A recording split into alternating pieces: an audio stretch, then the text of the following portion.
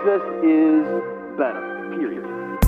Hey friends, welcome to the Lachlan 365 podcast. We at the church at Lachlan Springs are lovers of Scripture and the way it displays the goodness of our God in Jesus. This podcast is meant to be a resource for those of us who are partaking in the Brentwood-wide 2024 chronological reading plan. Our hope is that as you wade through the waters of Scripture, we might be able to help guide and encourage you in this weekly conversation centered around God's Word. With all that said, let's dive in and see what God has for us this week. Hello, friends. This is Alec Beard. You're eating cookies right now. You brought them. Oh, my word. This is Charley Lowry, the one with the cookies. And welcome to Lachlan 365. We are super excited to be with you this week. Charley, I believe that you have an icebreaker question for us. I sure do. You want to know who it came from? Please, yes. Let the world know. Big shout out to Kyrie on Instagram. Thank you for being a Kyrie real one. Klopke. Kyrie Klopke hit us with the icebreaker question, and that is, what is your strangest habit? Yeah, I can answer that pretty quick, sadly. I have a unique relationship with toothpicks. In that It's a weird way to say this, yeah, Alec. it is. I realized that as soon as I said it. I have a certain type of toothpick that I always have with me at all times. I've got boxes of them in my car, in my office, in my house, in my bathroom. You've also given this habit to my husband. I have proudly pushed this habit onto other people. It's a tea, how do I say this? Tea tree oil mint infused toothpick, and it's filed very well on one side. It's incredible. I have them everywhere. I have had toothpicks in my mouth in a lot of places. I play sports with them in my mouth. It's terrifying. I really wish you wouldn't. It bothers some people, but I really, really, really enjoy my toothpicks. My husband keeps them like on the arm of the car inside the interior. You just see them sticking out. It's a good place. What about you? My strangest habit, I don't know how strange this is, but I suppose it's unique, and you helped me think of this. I am a serial journaler. I have a very specific journal system. So you journal about like Wheaties, Frosted Flakes, Captain Crunch. I'm sorry, I couldn't resist. Good one. Cereal. Yeah, it can be described as a habit because I've been doing it since I was 4, since I could write. And yeah, I can geek out about it for quite some time. So if you're ever interested in seeing, I've seen her journal. It's very there's sections on sections on sections, and there's unique codes and hieroglyphics and I write stuff about all of you. Yeah, she's developed her own language. It's pretty awesome. Yeah. Well, Charley, what I want to do to start our time together this morning is we both actually, when we came in this morning, shared that this was the first week where we both kind of felt some mental fatigue as far as how we're progressing in this reading plan. So I wanted to take a few moments and just chat about that. Would you care to start? Absolutely. Yeah, I found hope in the fact that it was very organic, that we both happened to bring, I just walked in and was like, yo, this was the first time, this is the first week. I'm ashamed to say, I finished it. I've gotten through, but it was difficult. And I was very surprised and I was almost triggered, when that feeling of guilt and shame started coming in that ooh, you're bored. You're not finding joy in this word right now. I felt guilty for that. Sure. Yeah. And I had to process through it and, recenter myself and pray. But it definitely gave me a vision of oh, wow, this is a spiritual war that we wage, even just sitting here in the dark of the morning reading my Bible. Sure. Yeah. I think this week I've really felt that too. And, I've shared with you, Charley, that for me, one of the reasons it's difficult is that I don't find myself a lot right now reading for just the joy of reading. Yeah. I'm, approaching a lot of this with this kind of teaching perspective, trying to draw things out so that as we, walk through things here on the podcast or just in conversations or small group or whatever it is, that I've done my reading in a way that allows me to teach it to other people. Yeah. But what that does is that it, oftentimes robs me of just the joy of being immersed in God's word. And so I've got to work to find the balance. I think what I probably will do is I probably will start to read in some other places in Scripture as well, just to try to mix it up a little bit.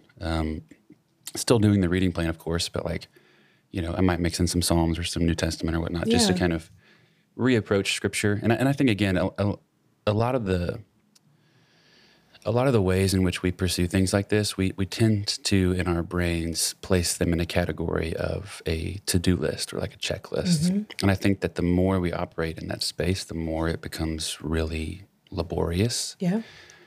So like if you're listening and you find yourself in this place, I would encourage you to spend some time in reflection and prayer and ask yourself, am I doing this because I think it gets me something? Like, am I earning something? Mm-hmm. Or am I doing this simply to be faithful and grow in my understanding of who God is and what He's done? And there may be some things that you can take before the Lord and offer up. There's a lot of nuance to it and complexity, because it's very much a thing that we should be striving to make a habit of our lives, so it's difficult to find that balance between making something a habit, making something like I would love for myself, for me to become someone who habitually turns to Scripture when I'm in need. Like Scripture literally tells us to do that, to turn to prayer. Yeah, and in a unique way, that icebreaker question of what's a strange habit. If we as a people, give ourselves to this over the course of this year, and it becomes such a foundational piece of who we are, then, say next year when someone says, hey, what strange habit do you have? I read my Bible every day. Every day. And honestly, in today's world, that is very strange. Yeah. And it is a unique way that we can be set apart as God's people in the midst of our... Just like we're told we will be. Just like Leviticus. I'm not going to go back. Oh my gosh. Okay, so as we begin this morning, I think we need to take a moment, kind of even piggybacking off what we just said, and applaud everybody who's made it this far. So like we've made it through some of the biggest portions of Scripture that I think exist. Like to think that we've already covered 3/5 of the Torah, right, and Job, is just wild. But I think we'd be doing ourselves a disservice if we didn't actually stop and recognize that. So I want to make sure that we do. We're making it, people, one day at a time. So we're doing it. Give yourselves a round of applause. Woo! You in the back. You in the back. And now we're going to keep on chugging with the book of Numbers. Now, I personally have always found this book to be one of the most challenging. But as I've went back and as I've studied it and as I've read through it, it has been wild to see how important this book is for the rest of the Old Testament. Because it holds in it some stories that, are referenced multiple times. Like even in the New Testament, we've got references to Numbers. So as we start, I think we have to remind ourselves that none of this is just meant to be information. All of it is moving the storyline forward, especially that storyline that we began to trace back in Genesis, which is, seeking to answer that question, what is God going to do to make things right? And we've seen bits and pieces of that already, so I think it's helpful. Let's do a quick recap of where we've just been, right? We picked up our story after Job. We're in the land of Egypt, where Israel's under this intense and brutal slavery at the hands of Pharaoh in Egypt, and we saw God redeem them in some really wild ways and lead them out into the wilderness to Mount Sinai. And there, we saw God form this covenant with the people, and it was centered around this new identity that He's giving them of a holy nation and a kingdom of priests, all of which was so that God could be with His people and dwell in their midst. That's the big theme. That's the big kind of thread that we're chasing. At one meant. And, we also saw them break that covenant rather quickly with the whole golden calf incident, which was a moment where, it seemed like this whole thing could be over before it even started. Mm-hmm. I can't tell you how many times I've made the joke about Aaron when Moses is like, what happened? And Aaron's like, I don't know how the calf came out of the fire. It just appeared. I don't know what happened. Like, my gosh, what a dork. But so like we've learned some really key aspects of who God is. He's holy and completely distinct. He's committed to His people. And ultimately, He is full of incredible grace and mercy for them when they fail, while also being committed to justice and holding the people accountable. As we will see in these Numbers is full of that. And so, like, the biggest way that we see this, right, is through the building of the tabernacle, this place where God's presence would dwell, and the establishment of the priests and the sacrifices, which act as these pathways for people to repair and maintain their relationship with a holy God. And all of this action is taking place at the base of Mount Sinai. And all of it's taking place over, about a year, which probably feels a bit confusing. I think for some of us, it could feel way longer because of all the things that we've read. And for others, it may even feel way shorter. But just so we kind of have our bearings, that time for Israel at the base of Mount Sinai was about a year. And now, here in Numbers, the people are ready to move. They've been given what they need. They've been prepared for many of the things that they're going to encounter. And it's finally time for them to move into the land that God has promised them. So this is a big moment. And so that's where Numbers begins with, Israel's getting ready to get all packed up and make this big journey. I want to make a few notes before we start. One, in the Hebrew tradition, this book is not actually called Numbers, which if you've been paying attention, it's a common name with the themes of the books, like how we've gotten, names to English and whatnot. But in Hebrew, this book is titled In the Wilderness, which is fitting considering they spent a good amount of time in the wilderness. And so the name actually gives us a bit of glimpse into where we're headed, but it also hints that this wilderness idea is going to be a big theme of this book. Second thing I think we should note is that this book begins with a census that's being taken of the people, and it actually ends with a census as well. And it also kind of gives us this layout of how they're supposed to set up the camp. And there are probably a few things that we could talk about here, but the most important idea is this. The way the layout is described, at the very center of the camp sits the Tabernacle. That's right. And this is important, right? Because it signifies that the tabernacle and everything that it represents, everything that's going on there, is the heartbeat of this new people. It is the point where it all connects, and it's the foundation of this people's new identity. So the center. Yeah, it's the center of where they're at and what they're supposed to be about. Third thing I want to note first is that it's important to remember that Exodus and Numbers are sort of bookends to Leviticus, and this is not just me. It may sound like basically everything is a frame to Leviticus. Everything is about Leviticus. But it's true. They really are. So much of what happens in this book is picking back up themes that we saw in those other two books, and they're expanding on them in really significant ways. And so we have to resist reading this book apart from what we've already read. Remember, this is one unified story. And while we don't really have many narratives within the book of Leviticus, Numbers is full of narrative. We've got story after story after story, which for most of us will probably be a welcome sort of break as far as how things have been reading. But it may even be helpful for some of us to take notes as we're reading Numbers and kind of note the things that feel familiar or may be a callback of some sort so that it can help us make sense of what's happening. So don't be afraid to do that. Don't be afraid to connect the dots. You can do it. It's there. And if you feel like something is a stretch, then that's just a great time to ask questions about it. Sure. Right? And even if you're not sure, there's no, says the journaler over here, but even if you're not sure, when in doubt, just write it out. Write it out. If it calls attention to you, then I have so many notes in here that I do not know if they're pertinent or if they're relevant to future. I make a lot of jokes in my notes. If I ever die and someone picks this Bible up, they're going to think I'm talking about strange habits. Okay, all that sound good? You have any questions or thoughts before we move on? Let's do this. Great. Okay, so here's the plan for our time right now. Since we've already talked about how, this reading plan often leaves us starting or finishing a book midweek, remember that a lot of these episodes are going to feel pretty general because we just can't look at everything. And that breaks my heart. It really does. You're having to leave behind a couple of things in Leviticus here. I'm leaving behind a lot of things.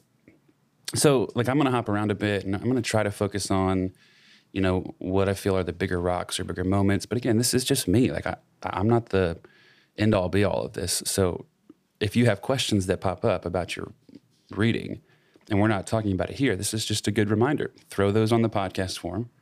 We'll do our best to circle back around to them. Do your best to make sure they're related to what's happening in the text, because those are the questions that we're really geared towards answering. But if you have other questions, feel free to include your name, and we'll reach out to you individually, which I've already done, and I'm thankful for that. But since Numbers is really doing, a lot of legwork here in setting up the book of Deuteronomy, which is going to be a baller time. I cannot wait for that book. We're going to cover as much of the book here today as we can so that next week we can give more attention to Deuteronomy because that's a big one and because we're just reading that fast. Like we're moving at a breakneck speed is what it feels like. Because we are. We are moving so fast. But let's do this. Let's do it. So the book of Numbers as a whole can be divided into 3 major sections. Okay. The first one is at Sinai, which is about the first 10-ish chapters. And then we have this journey through the wilderness to a region called Paran. And then the final section is what's called, or you can look at it as the plains of Moab. It's kind of that final section. Each of these really is geared towards one of 3 big themes. And, all of these sections have sub-themes, of course, but there are 3 kind of big ones that carry throughout the whole story. So that first section where we're at Sinai, the focus is on the theme of temple. Because again, the tabernacle, like as we just noted, it's at the center of everything that Israel does. And because we don't read books like Leviticus in a vacuum, we now have at least a general understanding of what's happening at the tabernacle. So if God is going to dwell with his people, they have to live their lives in the way that he has commanded them to. And if they don't, then there are consequences, which the book of Numbers is really going to tease out for us. Mm-hmm. The second theme that we're going to see a lot of is testing, which honestly makes up the majority of the book. If you thought the people were annoying in Exodus, just wait until you get to the middle section of this book. There's some quotes that are just like, what? They are borderline insufferable. Yeah. It's a lot. But in the midst of all the back and forth, right, between the people and Moses and ultimately the people and God, watch for the ways in which God is testing the faithfulness of the people. There are multiple stories within this book of, different rebellions that are instigated by the people or different leaders within the congregation. And all of it is meant to paint a picture for us of the people's rebellion versus God's faithfulness. If these people are going to be set apart and receive the blessings of the covenant that God has made with them, they have to be faithful. Mm-hmm. They have to walk in obedience. And so a lot of the things that God is calling them to do are in some ways a test of whether or not they're going to remain faithful. Which is, it mirrors salvation. Yeah. Faith is required. And, spoiler alert, they're not. They're not going to be faithful. So you have those 2 themes, temple and what did I just say? Testing. Mm-hmm. And then the third one is land, right? So if you remember, the promised land, as it's called, goes all the way back to the covenant that God made with Abraham, all the way back in Genesis 12. And this is this place that God has been preparing Israel for so long. And they're so close to being in it. But the reality in that is that if the people are going to receive this blessing of the land that God is giving them, then they have to hold up their end of the bargain through obedience. And so we'll see that God takes the blessing of this land very seriously, and no one gets a hall pass when it comes to being obedient, which is an important theme, which we'll talk about later. So that's sort of our big picture, right? We've got a covenant people who now have a way to dwell in God's presence safely, I might add, who are now ready to receive the blessing of the promised land. But let's take a look at some specific moments and dissect them a bit.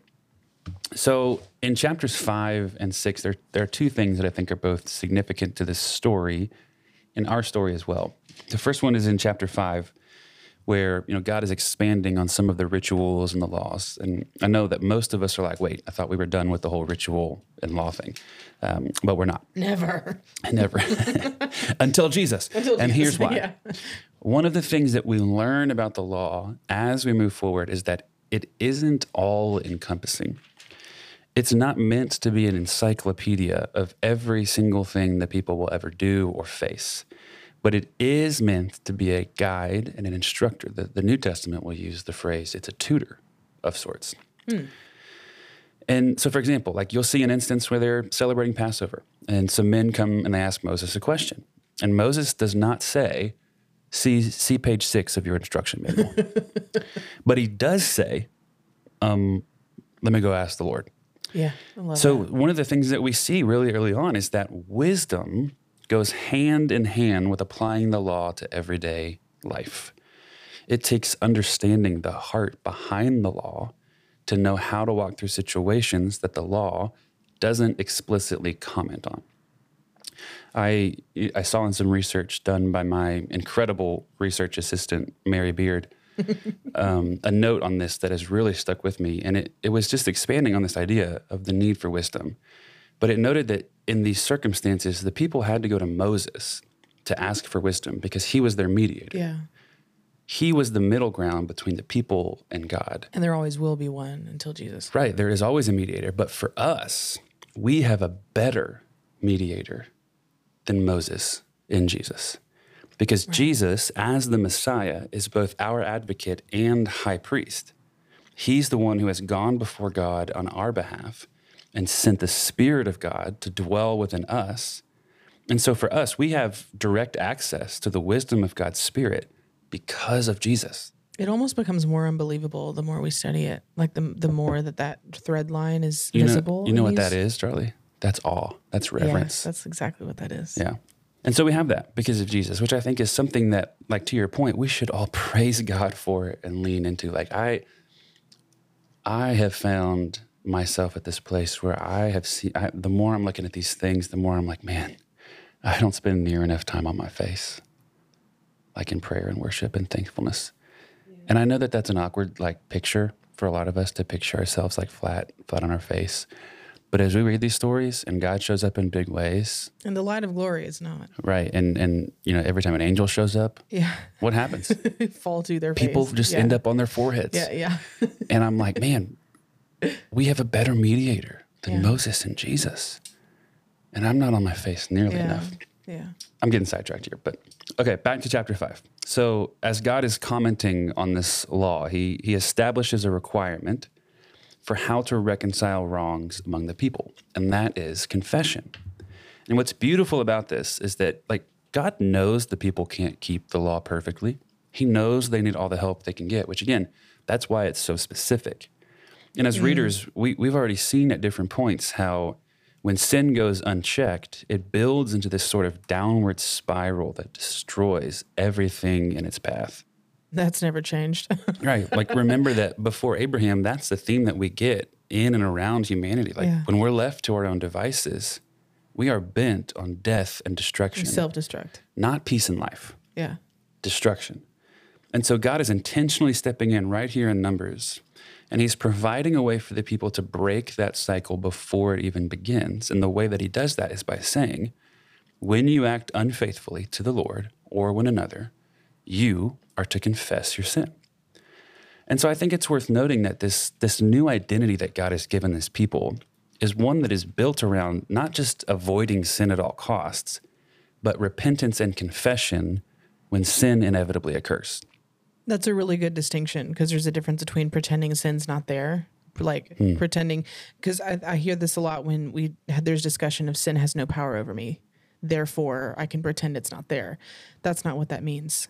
Acknowledgement of sin it requires confession. Is that what you're saying? Yeah, and I think that one of the pictures that the New Testament paints for us is that we are free from bondage to sin, but our flesh is still waging war against us. We're still fighting against sin. And so what God is saying here is, hey, as part of being my distinct and holy set apart people, is that when you sin, you make it right, both with me and with each other.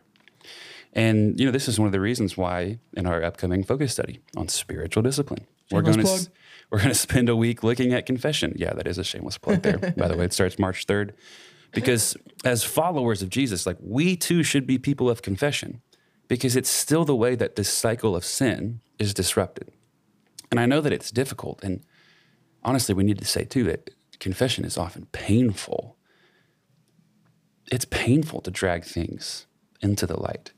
But this is one of the realities that we see in the Gospels. When John says that darkness has not overcome the light, or when Jesus is talking on the Sermon on the Mount, he says, hey, if you're in the middle of making an offering and you remember that you have something against your brother, leave your offering there and go and be reconciled. Like, when he says that to the people, like to a Jewish person, that's mind-bending, because the offerings are so central. Yeah. But Jesus has said, hey, if you're in the middle of your offering and you remember, I have something against my brother, stop. Yeah, that's wild. Leave it there and go and be reconciled. And all of this is pointing to the reality that, like, the intended effect behind the law from the very beginning was reconciliation. First with God and then with one another. So, like, just take note of that. Confession always has and always will be a vital part of the identity of God's people. So the second thing I wanted to look at in these early chapters is the priestly blessing in chapter 6. And I think this is one that sort of gets overlooked a lot, but I would love it if we brought it back into our regular patterns of relationship today. So God tells Aaron that when he blesses the people, do it this way. And I'll read it real quick for us. It's in chapter 6. It says, may the Lord bless you and protect you. May the Lord make his face shine on you and be gracious to you. May the Lord look with favor on you and give you peace. There's a worship song, yeah. And man, I just think this is so beautiful. Like, can I ask, Charlie, like, what do you think about this? What significance do you think working something like this into our regular language would hold for us today? Peace. I just think it makes such a dude. I mean, I don't know why I had that. Like, this is weird, but LL Cool J popped into my head when you said peace. No, peace is something that I think we forget. We have to make room for peace to dwell in our midst. It does not dwell amidst. I don't want to be heretical when I say this, but like when I'm living chaotically and I'm intentionally or unintentionally. Sure. And I'm begging God for peace, he shows me where I need to make room for it to be there. I contrast it with like joy in the midst of suffering and being somber. Like that certainly can exist amidst those things. But when I think of peace, I don't know, I have a harder time thinking about it living in harmony with the rest of my chaos and and things in life. I think the language you're using there is really relevant. I mean, chaos and disorder, right? We've talked all about how God from the beginning has been kind of focused on bringing shape to that and shaping it. And I think that, you know, not to sound too preachy, like peace has a name. Yeah. Peace is a person. There's a reason that Jesus is referred to as the Prince of Peace. Yeah. And so even when you're thinking about like, okay, I need to remove something, right, that's causing this chaos, I think that a lot of times God is meeting most of us and saying, yes, remove that, but fill it with me. Make room for me. Yeah, it's exactly what it is. Fill it with me. Which I think, honestly, you could use that example for the people of Israel in this book all over the place. Yeah. Like they are just constantly struggling to make room for God. And like for me, when I hear this, and this may be a stretch, but this is just where my mind goes, I think of the Lord's Prayer. Because like when Jesus is giving the disciples the Lord's Prayer, he's doing so because they asked him, hey, will you teach us to pray? Like, how do we do it? Which, you know, is a way deeper convo in and of itself. But he answers them with that. And I think that here, God is the one initiating it when he tells Aaron, when you bless the people, which is insinuating that he expects him to do so. This is how you do it. And all of the language in this blessing is centered around God himself. May God bless and protect. May God make his face shine upon you and be gracious to you.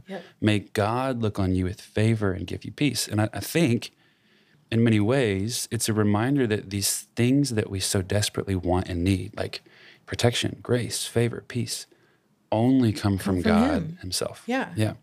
And it's this reminder that we're totally dependent upon him for those things. And I think that for the people, it's a reminder that those things are available to them if they walk in obedience. If they remain faithful, then God is both able and willing to give them this blessing and everything that it holds within it. And so I think in the same way that Jesus gives the Lord's Prayer expecting that we would be a people of prayer, I think that God is giving this blessing to Aaron, expecting the priests to bless the people regularly, which is why, again, I'd love for it to work its way into our regular language of, you know, we're speaking a blessing over one another in prayer. It's request, right? But I don't know. I just think it'd be really cool. I love it. Yeah. Okay, so let's jump a few chapters up and look at chapter 9. You don't want to talk about chapter 7 where it's just I told you we can't. Repetition of the same offerings over and over We again? can't talk about everything, Charlie. I'm so sorry. I'd love to talk about the new rituals and whatnot. But in chapter 9, like here you have the people. They're all set up and they're ready to go. Their bags are packed. And they look to God for direction. And what do they see? They see a cloud covering the tabernacle that appeared like fire from evening until morning. And I think that this is important. We're actually going to be hearing about it from the pulpit, which I think is great. Because any time that we see God revealing himself in some way, we should take note. Like, again, we've talked about how so much of what's happening in the law is God revealing his heart and his character to the people. And the primary thrust of the sacrifices in Leviticus is to restore and maintain relationship between God and his people. And now we're ready to go on this big journey through the wilderness, and God shows up as a cloud by day and a fire by night. And so I think there are just a few things we can note here. One, there's a lot of symbolism behind the cloud. Like when you think of it, this would have been quite a sight, right, at the center of the camp. It would have been visible, to everybody who was looking for it. So it's meant to be this ever-present reminder that God is still in their midst. If they look at the tabernacle and the cloud isn't there, something has gone horribly wrong. And I think, too, it's also a symbol of God's provision. Like when you think about how, the cloud would be a source of shade during the hot days in the wilderness, and the fire would have been a symbol of warmth and light during the night. I think, again, this is just another reminder and visual proof that God has provided the people and he's provided for them, and he's showing them that he is still there. Yeah. I think the second thing that you can note here is that God uses the cloud as the way in which he communicates with the people that it's time to move camp. We get this really interesting picture of how this journey through the wilderness is going to take place, and all of it is at the direction and initiation of God. When the cloud moved, the people moved. When the cloud stayed, the people stayed. And what's interesting is that it doesn't follow any sort of specific pattern. Like the text just says, whether it was 2 days, a month, or longer, the Israelites camped and they did not set out as long as the cloud stayed over the tabernacle. So if you're an Israelite, Charlie, watching this cloud, what do you think that God is trying to teach the people with these seemingly random movement patterns? Stay with him. Okay. Draw near. Okay. Do not separate yourself from God. All great things. Absolutely. Yeah. I think the main point is that God is the one leading the people, not the other way around. Yeah. They don't pack God up when they're ready to move. They pack themselves up when he's ready to move. Which, when you compare that to the nations around them, which again, we want to do because we're holding on to this idea, right, that God has set Israel apart in how they do things. This would be pretty distinct. Think of a pagan group who, when they would travel, they would pack up all of their idols and carry them with them everywhere they decide to. Right, and you see the difference. Yeah. One is putting what you think will provide for you in a box so that you can pull it out whenever you need it. Yeah. And the other is following what you believe to be the source of life and wherever it tells you to go. Uh-huh. So I think this is, again, a callback to what we talked about in Leviticus when it comes to worship through manipulation versus worship for the sake of worship. And so I just wanted to look at this because I think this is a major source of frustration for the people as they journey. The test that's happening within this act of the cloud is, will the people trust God to lead them where he said they were going? And I think that as we read, we'll see that they have quite a hard time with that. But let's let that segue us into this second section of the book, which again, is all centered around this journey to what's called the wilderness of Paran. And again, the primary theme of this middle section is testing. And it's all couched within these sort of 7 stories that are spread across the section. And they're all super unique and they're wild. And at some points, they're just straight up Banana Town. And we're not going to look at each one because that would be too much. It would be really fun, but it's too much. But as you're reading through these stories, watch out for a few things. One, watch out for the ways that the people are complaining or they're just straight up rebelling. Like things get so wild at some points that the people just straight up start demanding a new leader. Like even Moses' own brother and sister at one point are just like, what is this guy doing? And I'm like, dude, it be your own family. Like they're the ones. Everybody got crazy. I know. And, you know, after everything that they've just been through, like this is ridiculous. Like that they would be willing and so desperate to like, I don't know, find a new leader. But, you know, it also is a reminder that like when they demand a new leader, they're not just rejecting Moses as their leader, but they're rejecting God as well. And that's a theme that we'll see the people of Israel repeat as we go throughout the Bible. A second thing I think you can look for in these sections is how God responds to these rebellions. And this I think is super important because like as tempting as it is just to look at Israel's failure as the main point of these stories, the more important thing to look for is how is God responding, which in this case is mercy. And I think we lock into those big moments of failure because all of us are aware of the ways in which that we fall short. But the bigger question that needs to be answered here is not have we failed, but will God show mercy? That's the more important question because we've all failed. Mm-hmm. But will God show mercy in the midst of our failure? And these stories are great examples of how, you know, God is in fact slow to anger and full of steadfast love and mercy. But we also see how God allows people to face the consequences of their sin. Sure. Like God can't just throw justice out the window. We've talked about that a lot, especially in the Exodus. And so like we'll see beautiful moments of how God provides grace for the people placed right beside moments where he also allows them to face the consequences for their actions, which honestly, I think it goes to show us something about God. Like if someone or multiple someones wants to walk away from God, then he's going to allow them to do that. And that may be scary for a lot of us. Yeah. But it's part of what being in a covenant relationship looks like. Like God has shown time and time and time again, he's in it for the long haul in spite of the ways that the people fall short. But what he's looking for is, you know, people whose faith is pure, who know they aren't perfect, but who respond in repentance and reliance upon God's mercy, which he's happy to pour out. But if someone just says, hey, I don't want to do this, I'm out, then God allows it. A great example of this, like within this narrative, is Korah. Yeah. Korah is a literal priest. Like he is a Levite. He gathers other Levites and decides to rebel, which, and I cannot put this lightly, is such a big deal. I mean, this man is literally a priest. He's making offerings in the presence of God. And he reaches a point where he says, hey, you know what? I can do this better. And God allows him to do that, but God also allows him to face the consequences, which in his case is literally the ground opening up and swallowing him whole. But if you look at what he's saying in his big kind of I'm taking charge moment, you can see how backwards of a place he's actually gotten, because he says, hey, everyone here is holy. You can't tell us we aren't holy. Who do you think you are to be in charge of us? And Moses does not respond as most of us would. Like I've got a few quick callbacks, what am I trying to say? Like bullets in the chamber that I would fire off pretty quick at old Korah.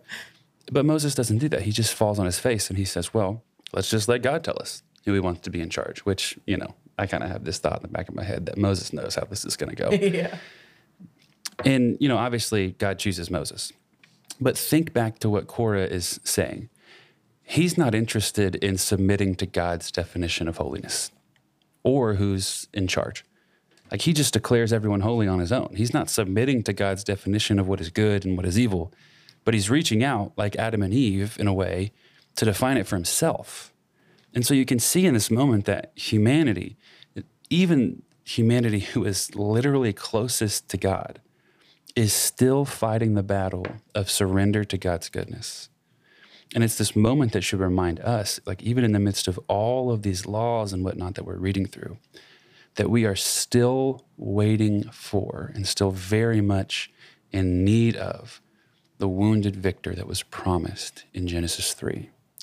Because even though we've made progress to this point where God is dwelling within the midst of his people, we're still so far from where we were. We still have a great need that needs to be met. And I'll note too that, for those of us who may feel like the consequences here for Korah are a bit steep, that, God holds the people that he chooses to higher standards. Israel's held to a high standard because they're God's people. But within Israel, the Levites are held to an even greater standard.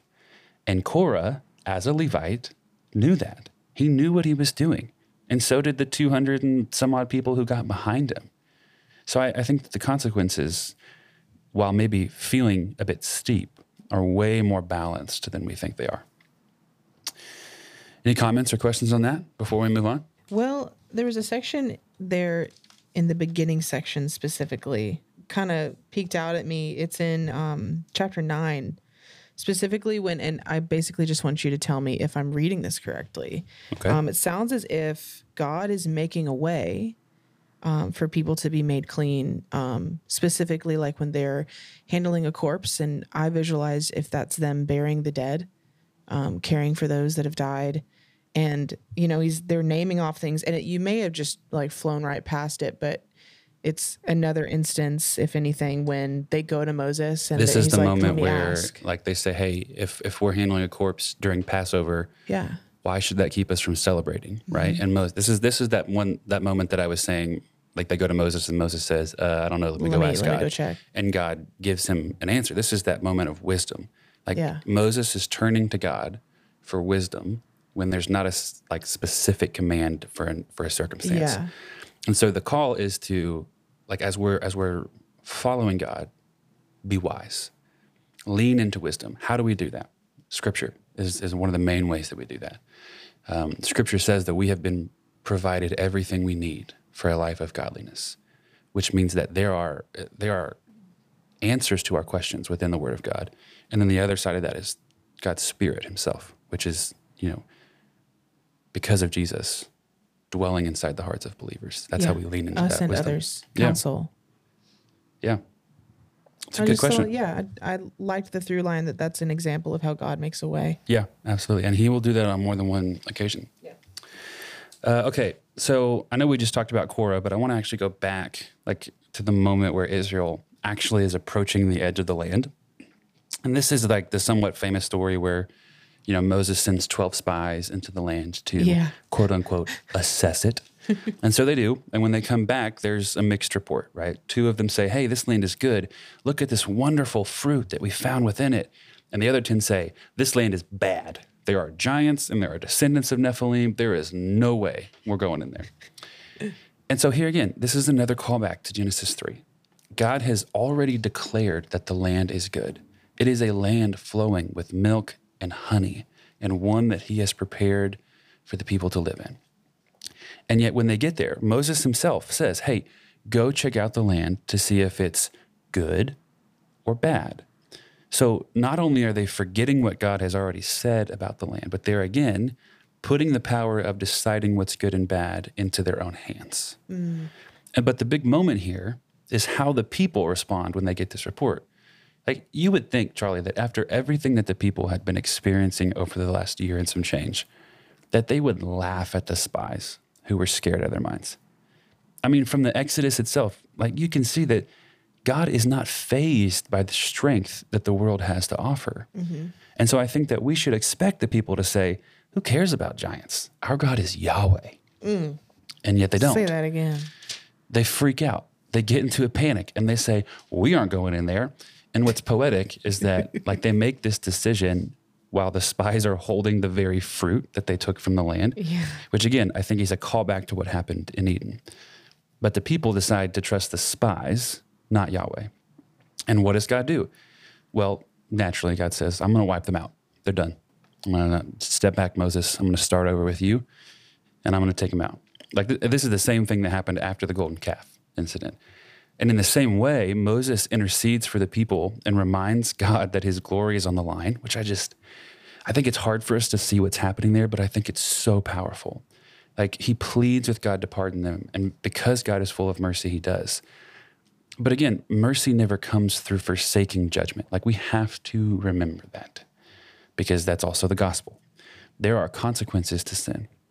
And within this story, the consequence is a period of 40 years.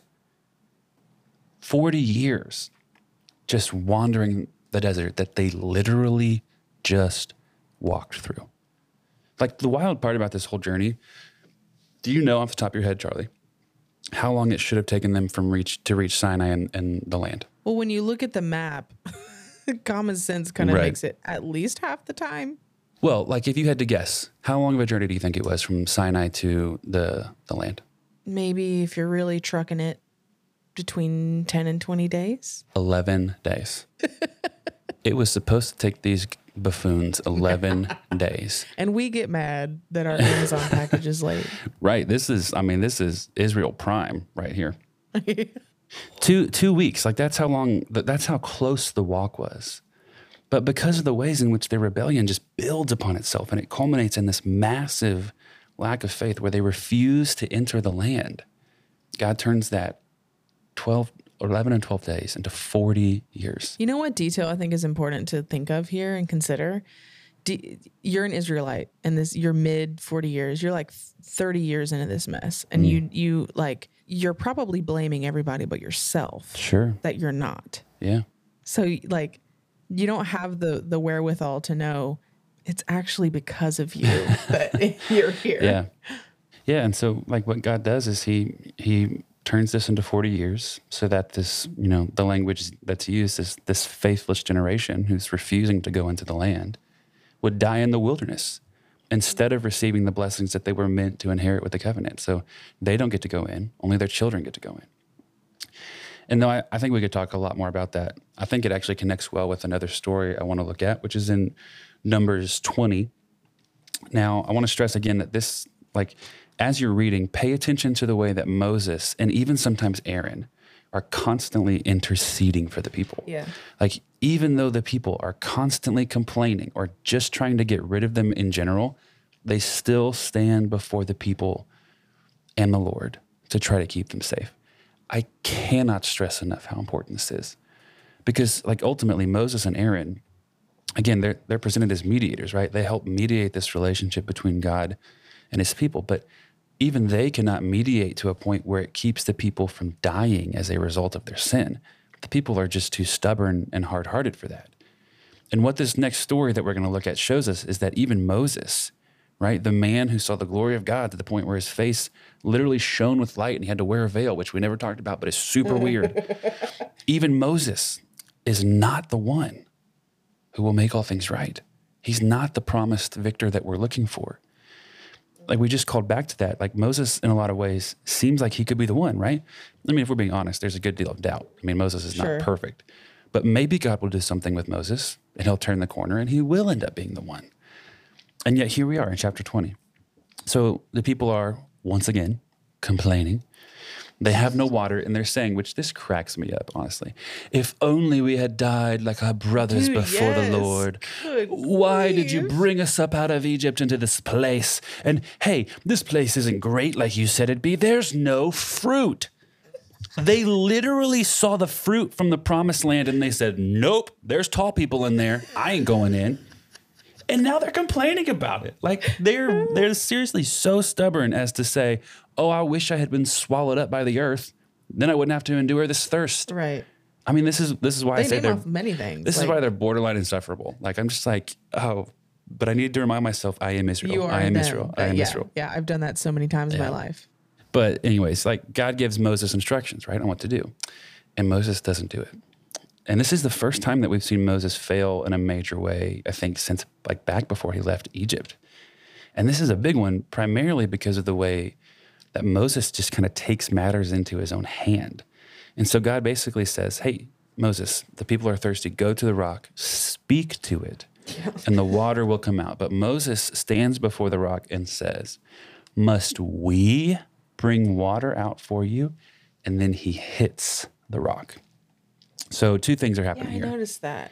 Moses is placing the power of providing for the people in his own hands rather than God. That's like when he says, must we bring water out for you?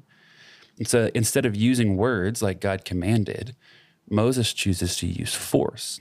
And, oddly enough, it still works. Like the water still comes out. But the point is that here we have, once again, this chosen one of God who's refusing to obey. And again, we've talked about how the levels of your responsibility impact the levels of consequences that you face when you fail.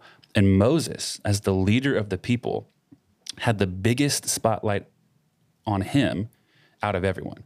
And so his consequence, it meets the deed. And his consequence ultimately is he's not allowed to enter the promised land. Which, if I'm being honest, my heart breaks for Moses here.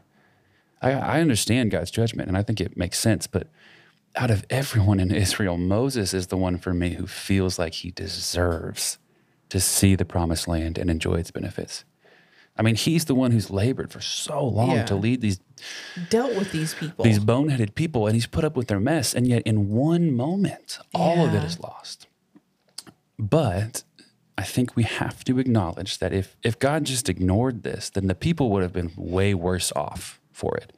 They needed to see that God takes obedience seriously, even with his chosen leaders. Because if Moses can get away with something, then why can't they, right? And, honestly, this is one of those stories that makes a big connection to Jesus too, because, we've made the connections between this wounded victor and Jesus and how ultimately Jesus is that victor. And the very idea that Jesus' victory was accomplished by being struck is what sets it apart. So when you look at the story, it was the strike against the rock that brought forth waters that gave the people life, right? And so when we're looking at Jesus, we can make the connection that it was by him being struck and his blood being spilt that the waters of eternal life, right, living water, were able to spring forward for those who would drink from it. Didn't water literally come out of him? Yeah, when he was... That's a thing. And we discovered... That was scientifically, there's scientific evidence behind that. Yeah, I've read a few reports from literal doctors making comments on that. It's pretty compelling. Yeah. But let's shift to one more thing, and then we'll look at some questions because I want to keep this a little shorter. But the one of the big moments towards the sin that I want to look at comes when the people are on the plains of Moab. So what's happening is the king of Moab, right? He sees this large group of people and he freaks out because he naturally thinks that they're going to come, they're going to take over his kingdom. There's lots of battles fought in numbers, so I'm sure he's probably heard what's happening. So he goes out and he hires a sorcerer named Balaam. And Balaam is a bad dude. Balaam is actually referred to in Canaanite literature. That's how well known he was. Oh, wow. So this is a bad dude. But the king of Moab hires Balaam to curse the people of Israel so that they wouldn't be a threat. And what happens is both beautiful and epic because as Balaam sits atop this high mountain, he's looking down over the people of Israel. They have no idea that this is happening. And Balaam tries to curse Israel 3 times, but each time he can't do it. And instead what happens is he ends up blessing Israel because God is intervening. This is that portion of the story where Balaam gets ticked off and hits his donkey and the donkey turns around and talks to him. Yes, got it. Super awesome. I was animal cruelty. Right. Well, but that's a good point. That's an element of that story. Yeah. The donkey's what have I ever done to you, dude? Yeah. I'm literally turning away from the angel of the Lord so you don't get struck down by a flaming sword. Yeah, I was trying to help you, bro. So here we have this incredibly well-known sorcerer, right? Standing on top of a mountain trying to rain down curses on Israel. And God is protecting the people by turning those curses into blessing. And they have no idea. And so not only are these curses turned into blessing, but there's a prophecy woven in there as well, which is super important. All of these attempted curses turn blessings. They lead to this place where Balaam says, a star will come from Jacob and a scepter will arise from Israel. And do you remember, Charlie, what Jacob prophesied in his blessing over his kids at the end of Genesis, specifically related to Judah? So long ago, Alec. It was. But when he talked to Judah, do you remember what was woven into Judah's blessing? Something about a scepter? That's right, yeah. He says that when he's blessing Judah, he said that a king would come from Judah's line who would sit on the throne forever.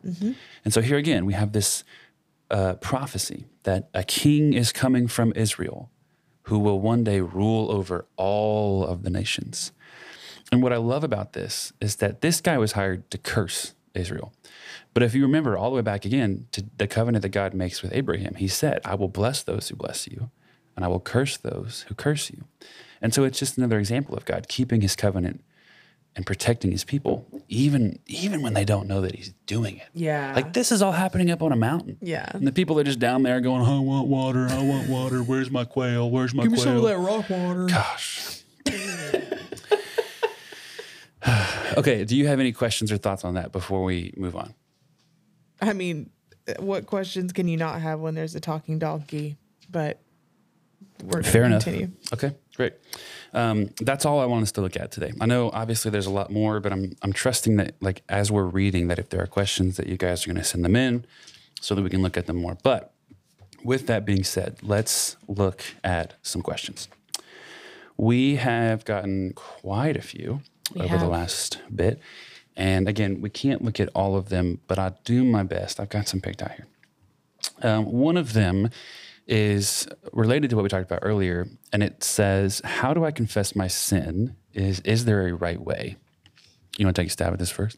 Man, I mean, when I think of there being a right way, it must involve bringing things into the light, because that's where God is. Yeah. And involving him. And I think of the term sacrifice now with everything we've read in Leviticus. But as far as like connecting those two things. You see how it's important, how it connects to everything? Yeah, I do. Yeah, I think this is a big question, which again, this is why we're giving a whole week of a focus study to this. I think when we ask, is there a right way?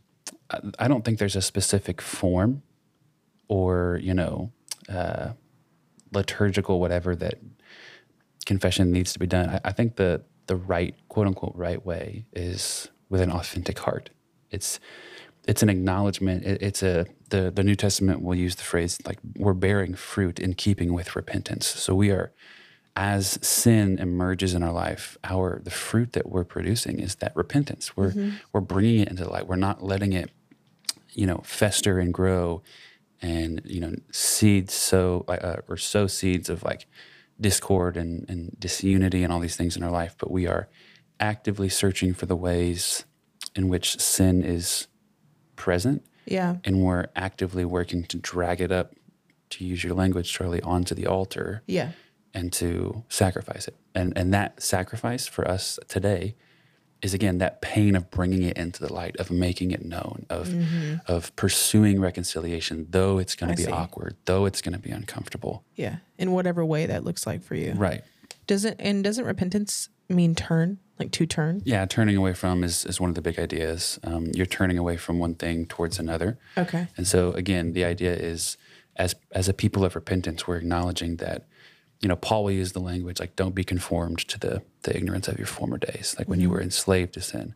But you've been made alive. You now know that these things are not right. So don't turn back to them, turn away from them. So I think I think there's wisdom again involved in how we do that. I think, like for instance, if you've sinned against someone, if you're on a staff or a team, I wouldn't necessarily stand up in a room full of all of them and say, I have to confess, I've sinned against Charlie. Like I pursue them one-on-one, pursue them individually, because I think there's more wisdom in doing it that way. Would you differentiate the two words of confession and repentance? Because to me, it seems as if one precedes the other. Like to me, it seems as if confession brings us to repentance. Yes, I would agree. Okay. Yeah. Okay. Another question. This one says two things. Can you explain why God destroyed Aaron's sons? So let me look at that. We'll talk about that one first. So this is referring to Leviticus. I think it's chapter 10. 10, 16 through 20? Yeah. Or no, that's the second part of the question. I think it's in chapter 10, somewhere in there. Aaron's sons, Nadab and Abihu. The basic premise of what's happening is it says that they offered strange incense before the Lord. Oh, yeah. Then the Lord's holy fire shot out from the Holy of Holies, and they got barbecued, right? Yep. Swallowed by fire. So what's happening there is that, again, the idea is that if you bring something unholy into the presence of God, it is not safe for that thing. So Nadab and Abihu, they're doing something that God told them not to do or did not tell them to do. There's no real difference there. And they face the consequences, right? What's interesting is that if you look at what happens afterwards, like how Moses responds, Moses gives a new not rule, but new descriptor of what it means to be a priest. And he says, you shall not get drunk, which seemingly comes out of nowhere, which for me connects me to the point that Nadab and Abihu were probably drunk. And because they were not sober-minded, they were not thinking well, they did whatever they did, they brought it into the presence of the Lord, and they were consumed. Oops. It is an oops, but when you look at that, one of the harder things for me as a dad is that Aaron gets told, hey, you don't get to mourn because you're the high priest. Right. You have responsibilities. Don't tear your clothes. Don't pour ashes on your head. You've got a job to do. So you can't go get your son's ashes because they were crispy. You can't go do that. And it's difficult, like it really is. But that's what's happening there. The second part of this question is relating to a passage in Exodus, and that passage is talking about God hardening Pharaoh's heart. Mm-hmm. There would need to be another podcast episode for us to get into this in depth. I've answered this question to a few people offline, but the reality is this is a mysterious thing that's happening. There is a blend here of God hardening Pharaoh's heart and Pharaoh hardening his own heart. But the reality is that God is the one that seems to initiate it. And he seems to do that because he says, I am going to use Pharaoh and the judgment that I bring upon him to demonstrate who I am to the people. Remember, we talked about how the purpose of the Exodus was to show Israel, Egypt, the nations, and Pharaoh all who God is. And the narrative seems to tell us that God uses Pharaoh and the judgment that he brings upon him as the means to communicate that. And what's difficult for us in that, I think, is that it seems to go against, or it seems to draw questions as far as like Pharaoh's freedom of will into the play.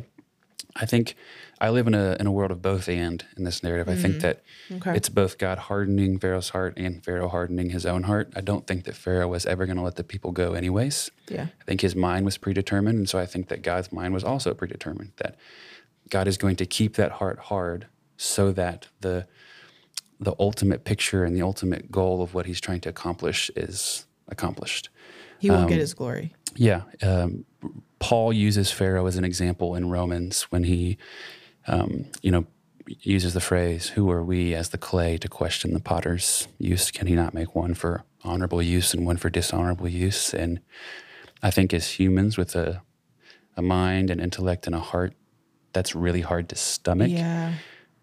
But I think at its base level, it's a reminder that we are not the creator. Mm-hmm. And that's hard. And it requires a great deal of faith and surrender of our own will. But I think that that's what it means to live our lives as a living sacrifice, that a lot of times that we're sacrificing our own will and our own desire or feeling of need to understand things. But that's not a very, developed answer, but to try to do it quickly, that's what I got for you. Okay, this other one says, it's a bit longer, but it says in Leviticus 11 through 14, I'm reading and reflecting, and although I'm sure that the conditions, rules, and processes were laid out with extreme detail, were there levels of punishment? For example, what if the skin diseases described were genetic, like today's autoimmunes?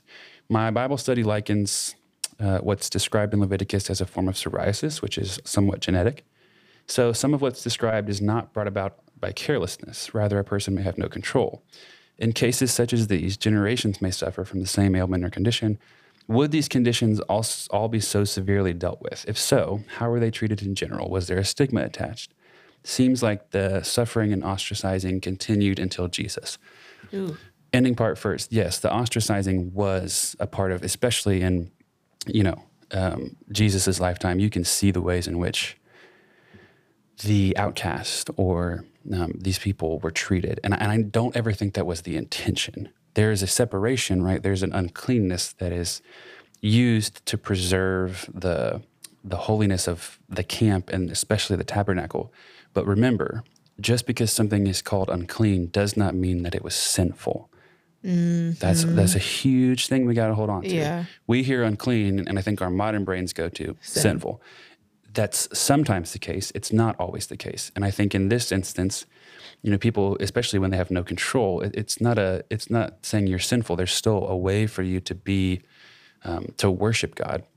But all that it's really saying is, hey, you're not going to live within the camp. You're not going to live close to the tabernacle. You're going to have a designated area for you. We're going to keep you separate, and then, we'll figure it out from there. Is that the definition of being ostracized?